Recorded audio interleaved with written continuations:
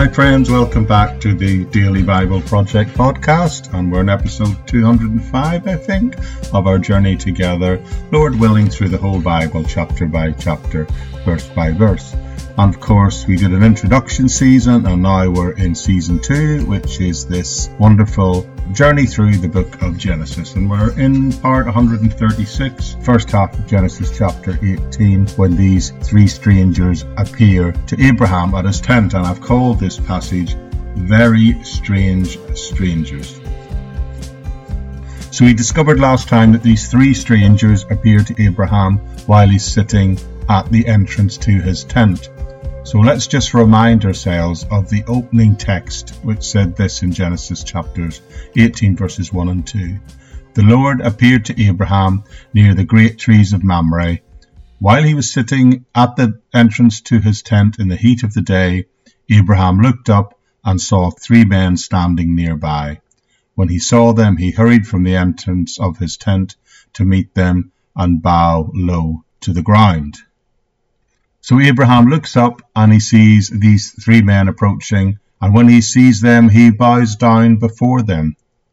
Now, the strangers in this story really are strangers in the sense that initially they're clearly unidentified.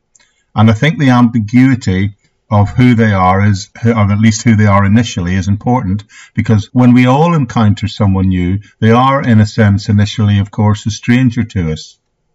But it's important to remember that even a stranger has intrinsic natural rights and worth, and that's predicated on the biblical concept that everyone, we are all created in the image of God. Everyone, every human being has contained within them something of the Logos, the divine nature of God within them. Therefore, that also tells us all human beings must be respected. Not only in relation to how we view ourselves, but in relation to how we view all other people, and even more so, I would say, to strangers, and even more so to the marginalized in society. You know what, friends? Even the most hardened criminals have a touch of the divine in them. The divine spark is in them, and everybody must be treated with respect, and everybody must be considered as having the potential to be transformed by God. Without that, you become in great danger of developing an ever-increasing cynical view of the world. Never forget that fact that everyone is worthy of the love of God. And the idea being offered here is that everyone, strangers or otherwise, should be extended some form of hospitality. So anyway, Abraham knows what to do when these strangers appear, and he bows down before them and he immediately offers them hospitality. He is determined to take a hospitable attitude towards them and welcome them. I think when you show trust, particularly to a stranger, you by nature offer an opportunity to draw the best out of that other person. Doing so, in a sense, is a minor act of courage. It's like making a gesture that encourages the divine image that is in the other person to step forward. Even in the most challenging of person-to-person encounters and communication, the decision to reach out warmly as best you can means that conversation have the potential to be nurturative, and God willing, maybe even restore someone. When you listen to the stories of strangers, you learn something you didn't know before you met them. And that means you can go out into this world and you can treat that world of strangers as an endless vista of places where you can learn about things you didn't know and get to know people and get to find the divine image within those people. But did you notice that the opening verse of this passage, it says, the Lord appeared to Abraham. Now, it's a very important point to make because the word translated Lord, the phrase used is actually the personal name of God. It actually says in the original text, Yahweh appeared. Now, we note Abraham was pitched under the oak tree at Mamre in the middle of the day.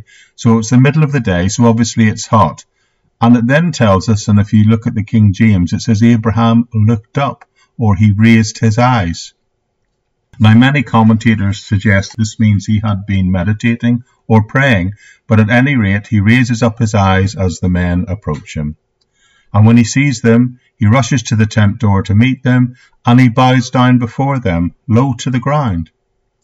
Now, there are some nuances and shades of things being offered here. Doesn't this feel, in a sense, like a position of worship?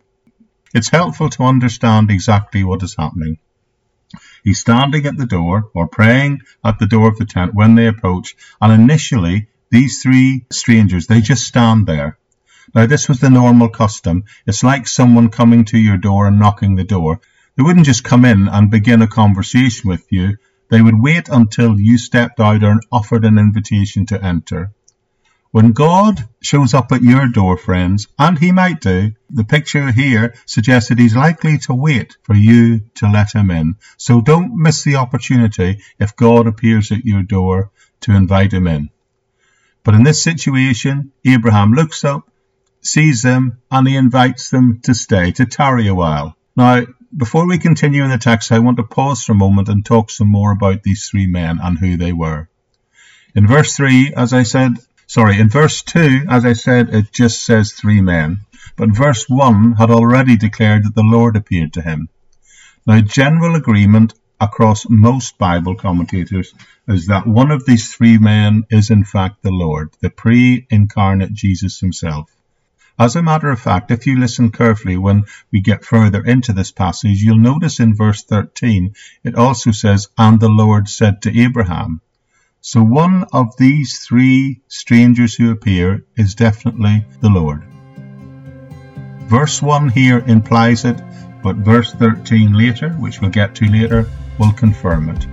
The other two men are angels, and that will also be confirmed later in the story, both later in this chapter and in fact in the one that follows. Anyway, I think it's really significant that one of them is in fact Christ the Lord, taking on the manifestation, human form of a person. This event, a Christophany as it's sometimes called, happens occasionally, but it happens several times in the Old Testament. So here we are, there are three men, including the Lord, and one of them speaks, and Abraham sees them and bows down before him. And then we will see that a conversation between them begins. But we'll take a look at what that conversation is and what it said and what it means in the next episode. So I look forward to seeing you back here again tomorrow. Bye for now.